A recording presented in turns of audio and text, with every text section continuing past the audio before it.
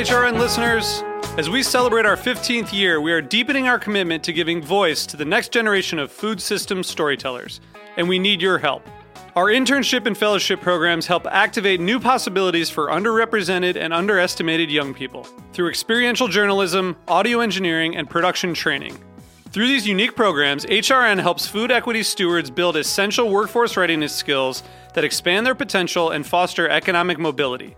Please consider supporting these critical programs. And with a minimum donation, you can be entered to win a dinner for two at an amazing restaurant in one of 8 cities and tickets to a concert at a great venue in one of those cities. We have incredible partners across the country who have donated, as they also share our passion for helping to educate the next generation of food systems storytellers. Check out heritageradionetwork.org/15 to donate and enter to win today. That's heritageradionetwork.org/15 to donate and enter to win today. And make sure you donate before March 31st. Thank you. This program is made possible thanks to the generosity of our listeners. Show your support at heritageradionetwork.org/donate. It's time for lunch. Welcome to Time for Lunch. This is a place to learn about eating, cooking, enjoying, and sometimes playing with your food. Each episode, we cover a new subject. I'm Hannah Forden. And I'm Harry Rosenblum. Tune in for food, fun, and flavor. We have a special guest here for lunch today, and it's up to you to guess who they are and what the theme of today's episode is. Are you ready? What shape are you? I'm a holiday. Oh, well, I guess you don't really have a shape. I love holidays. Okay, let's see. Are you a spring, summer, fall, or winter holiday? For the purposes of this episode, I'm a fall holiday. But as we'll learn more about later, I can be celebrated at other times as well. Okay, this one is pretty easy, but tell me, do you involve people eating together? Usually a big, yummy meal? Yes, I do. And families often have specific dishes that they might make only for this holiday and look forward to all year long.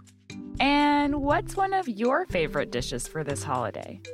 On the heels of our last episode at the end of season 2, I have to say pumpkin pie. Okay, listeners, I bet you've figured out by now that we're talking about Thanksgiving. Here in the United States, we celebrate this holiday on the last Thursday of November, and there are lots of dishes that go along with it. Sweet potatoes, green beans, pie, cranberry sauce, gravy, and of course, turkey. Holidays are such a great time when families can come together and eat and celebrate. Our Thanksgiving, as we know it today, is a take on one of the many traditional Thanksgiving celebrations that the indigenous people of the northeastern United States celebrated long before the European settlers arrived. There's a narrative that I think we're all pretty familiar with that's not exactly what happened. As holidays change and they become a part of our culture, it's important to recognize what they represent today as well as where they came from. We can give thanks for what we have now, and also recognize and give thanks for the real origins of the celebration. So, Harry, I was raised vegetarian. So turkey only became a part of my Thanksgiving tradition when I was a teenager. We didn't eat meat. As a kid, we would have stuffing with chestnuts, squash, vegetarian gravy and mashed potatoes, pie, and all the other good stuff. Just no turkey. How about you? I mean, that sounds super delicious. We used to have turkey at Thanksgiving, and one year when I was a little kid, like maybe 2 or 3 years old, I had a really rough time. Oh no, what happened, little Harry? Well, when my dad opened the oven to take out the turkey, I started crying. Do you not like turkey? No, I do like turkey.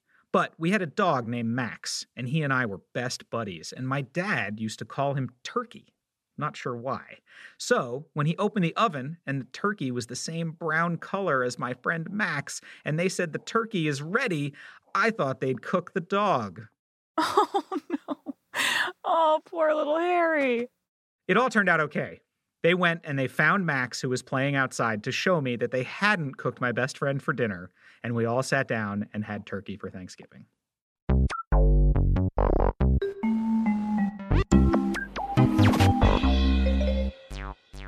I'm Hank from Portland.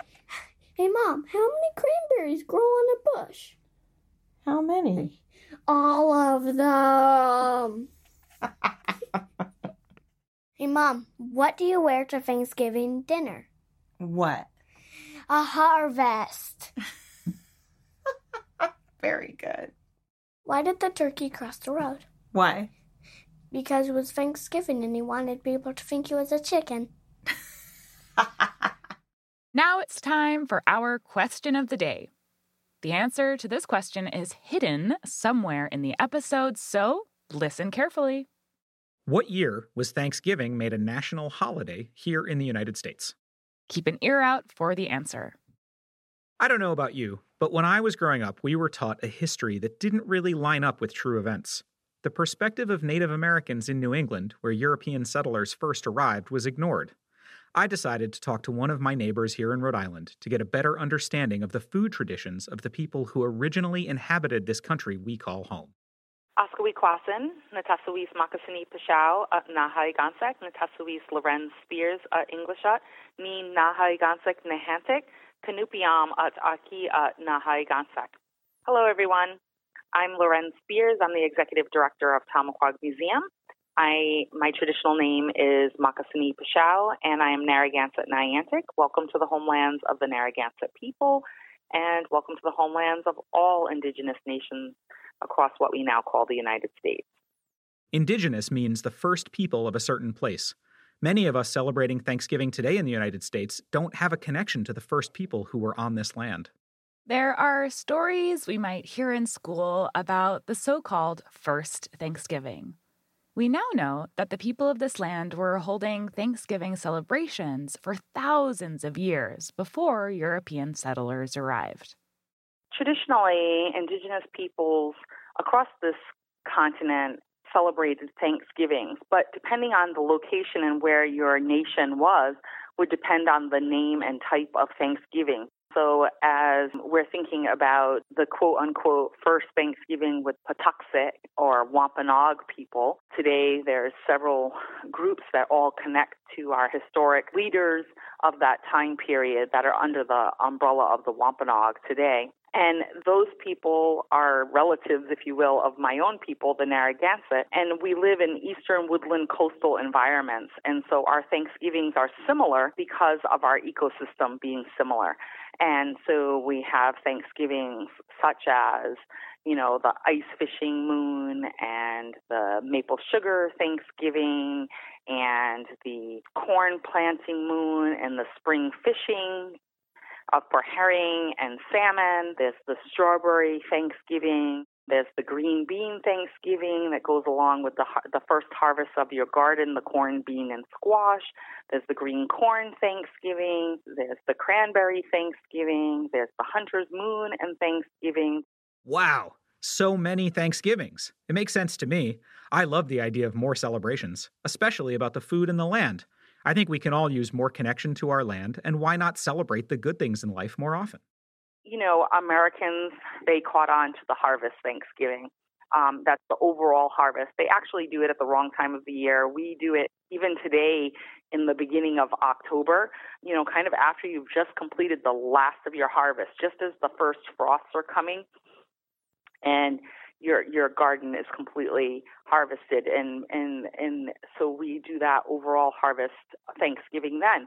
And that's what the American Thanksgiving is based off of, the overall harvest Thanksgiving. So Thanksgiving, in essence, is a ceremony where you come together as your family, friends, community, and you have the ceremony to give thanks for that harvest and the gifts of the land and the sea and the blessings from the Creator, and celebrate that with a feast and then with fun. Today we might play football or play Monopoly or hang out with our family and listen to music. And historically, we did similar things as well. We would play games and socialize and have music and dance. And some of those music and dance is part of the ceremony, and some of the music and dance is for the fun. Hannah, do you have anything specific to your family that you do on Thanksgiving? In my family, we always listen to the Arlo Guthrie song Alice's Restaurant. This is a sort of a weird tradition that started in New York City on the freeform radio station WBAI back in the 1970s. That's so funny. My mom and I listened to Alice's Restaurant too. We would listen to it while we drove to see family or while we're cooking. It's a really fun background story to keep you entertained. Highly recommend it. So, how did we get to this idea about the so-called first Thanksgiving with the Wampanoag and the Pilgrims who had just arrived here? So this first Thanksgiving is that mythology in which the Pilgrims and the Native people come together in this fictional dinner of camaraderie and friendship. In reality, Indigenous people, the Wampanoag people, helped the Pilgrims survive. Without them, they wouldn't have even made it. And then they taught them the ways of the land and how to harvest and hunt and fish and gather the crops and edibles that were here in this land so that they understood how to survive themselves. The history of this country is not always happy or fair. The folks who lived on this land before it was called America were often treated unkindly by the Europeans who came later. Their traditions and history deserve our respect and attention. The Mashpee Wampanoag and other indigenous communities that were meeting the quote-unquote pilgrims are still struggling to protect their sovereignty and to protect their way of life and their communities and their cultural knowledge, and to continue their persistence and perseverance to claim the right as a Wampanoag person, as a first person of this place, as an indigenous person, as are all of our tribal nations fighting for that sovereignty. And I'll use sovereignty in the broadest of terms: political, economic, cultural, food. Food is really, really important because food is part of culture. The harvesting and the gathering and the growing and of agriculture and the hunting and the fishing. When we talk about sovereignty, which might be a new word to our listeners, we mean the right to control your own life and the choices you make. This includes everything from your legal rights to where you get your food from. Those are all rights that as Indigenous people we should fully have. But we have to continue to fight for that food sovereignty, to have the rights to have and harvest the traditional foods of our people. Well, Harry, it's so great to hear from someone like Loren about the Indigenous people who lived on this land long before some of my ancestors came here, and to continue their traditions to this day. I can't wait to check out the Tamaquag Museum in person and their online activities at tamaquagmuseum.org. I think it's so important to recognize that a lot of the history we think we know is often written only by one side. We have a lot to learn, especially from the Native people of any land, and we should respect their culture as we incorporate it into our own. Thanksgiving holidays, especially related to harvest, exist all over the world, and we as humans all love a good meal with family and friends. I agree with that. On that note, let's do a Thanksgiving dance.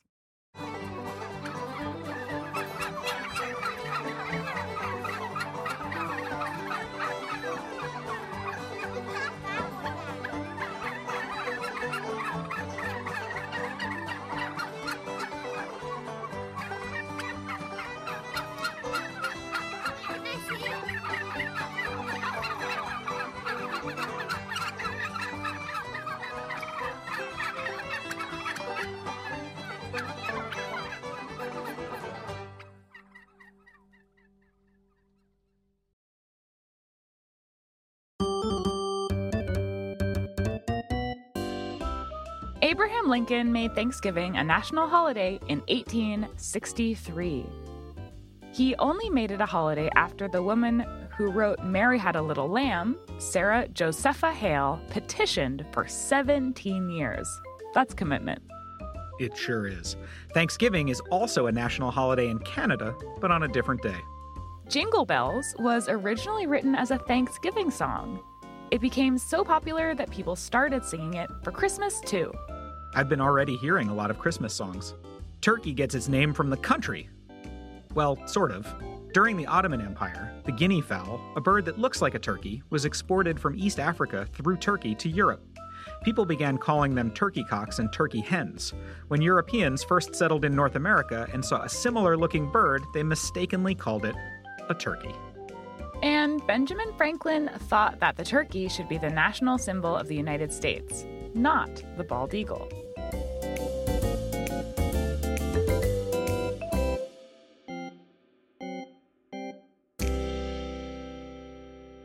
We're going to take a quick break and be right back with more about Thanksgiving. All of us at HRN have been keeping busy despite working and recording from home. This fall, we're proud to announce new shows on the network that each bring important and enlightening stories to listeners around the world. While the world is in turmoil and the future of our country is uncertain, there are certain constants that help keep us going. For us, food and storytelling are essential. While we can't come together in person, food podcasts from HRN can provide a virtual table we can all gather around, bringing exceptional stories to your ears and keeping you informed on the ever-changing political and environmental issues of our time is integral to our mission. At a time when the world around us is rapidly changing, HRN is committed to being here for our listening community, and we need you to be here for us. Join our table and help ensure the future of food radio by becoming a member of HRN. Go to heritageradionetwork.org/donate to make a contribution. Check out the latest additions to our lineup while you're there. You can see all of our series at heritageradionetwork.org/new shows. Welcome back to Time for Lunch. Hey, Harry, do you have a special dish that you always look forward to on Thanksgiving? I have to say that I always look forward to turkey, and I always find myself thinking, why don't I eat turkey more often during the year? Maybe because it's not often that I have 14 people over for dinner, especially now with the coronavirus pandemic still growing. But we're going to have turkey this year, even though it's just our small family. Hooray! This is a special year where we might not get to celebrate with our extended families or gather in large groups for Thanksgiving like we have done in the past. But we can always remember the Indigenous people and celebrate more Thanksgivings for all sorts of things throughout the year. And now my recipe for stuffed squash. Take the squash of your choice, butternut, acorn, or any squash will do. Slice it in half and remove the seeds. Roast the squash cut faces down in a pan in a 350-degree oven for about 15 minutes until medium soft. You don't want the squash to get squishy. While the squash is roasting, take 1 pound of ground meat, can be beef or pork, or if you're making this for Thanksgiving, you might want to use ground turkey, and cook it until it's cooked through and crumbly. Remove the meat from the pan, and in the leftover juices and fat, saute 1 medium onion that you've sliced thin or chopped small. After 2 minutes or so, add in 2 cloves of garlic that have been minced, and about the same amount of minced ginger. To that, add 1 carrot chopped fine, and saute it all together for a few minutes. Put the meat back in, add salt and pepper to taste, and mix it all together. When the squash is ready, take the squash from the oven and turn it over, spoon the meat and vegetable mixture into the hollow part of the squash, and return the whole thing to the oven until the squash is cooked through, maybe 10 to 15 more minutes. When a small knife or skewer easily punctures the squash, then it's ready to serve. Take it out of the oven, let it cool a little bit, and serve it with Greek yogurt. I made this dish a few weeks ago, and my daughter Moxie thought that it would make a good Thanksgiving dish for a smaller gathering. Since we're having smaller Thanksgivings this year, it might be fun to try out a new recipe. Enjoy! At the beginning of the episode, we asked, what year was Thanksgiving made a national holiday here in the United States? And the answer is, Abraham Lincoln made Thanksgiving a national holiday in 1863. So at the end of the show, we have been highlighting something that we are thankful for or that made us happy, and it's especially fitting for the Thanksgiving season. Harry, Is there something that you're thankful for this year? I'm thankful for Time for Lunch and the fact that we have the technology to produce this show even though we live in different states. Just a few short years ago, this would not have been possible, and I think being able to make this content and connect with listeners and each other has been one of the best things to come out of 2020. Oh, I love that. Yes, I am so grateful to our listeners who tune in from all over the world. It's amazing to look at the map of where all of you are tuning in from. It makes me really happy to have the opportunity to connect with you. And one thing I would recommend that for all of our listeners here in the United States is it's really easy to look up what Native American tribes lived where you live now. You can Google it and learn a little bit about their history and their traditions around food. Maybe for Thanksgiving this year, you can have a dish that is specific to the Native Americans in your area. It's always good to learn more about the history of the place you live in. Thanks for listening to Time for Lunch. We'll be back next week with more tasty stories. We listen to a lot of other podcasts, and you should check out At Your Level, a cool podcast by kids for kids hosted by Ari Kelly, who's 10 years old. This show is written, produced, edited, and hosted by Harry Rosenblum and Hannah Forden, with engineering by Liam Warner. Emily Kunkel is our associate producer. Music in this episode was composed by Breakmaster Cylinder. The dance break was Turkey in the Straw by Shake That Little Foot, and our Fun Facts theme was created by our very own Liam Warner. Special thanks this week to Loren Spears of the Tamaqua Museum, and thank you to Hank from Portland for the jokes. Time for Lunch is a production of Heritage Radio Network, the world's pioneer food radio station. Learn more at heritageradionetwork.org. Time for Lunch is also part of Kids Listen, the #1 app for finding great podcasts for kids of all ages. You can learn more at kidslisten.org, and you can download the app from the iTunes or Google Play Store. Time for Lunch is powered by Simplecast. And remember to please stay in touch, whether you have a joke you'd like to share with us or if you just want to tell us what you had for lunch. We absolutely love to hear from our listeners. Send us your recipes, poems, book or podcast recommendations, or anything else you think we'd like. It's super easy to record yourself using the Voice Memo app on an iPhone. Ask a grown-up to help you. Email us at timeforlunchpodcast@gmail.com. Be sure to include your name, age, and your address so we can send you something in return. Time for Lunch is supported in part by public funds from the New York City Department of Cultural Affairs in partnership with City Council. Thanks for listening and happy Thanksgiving.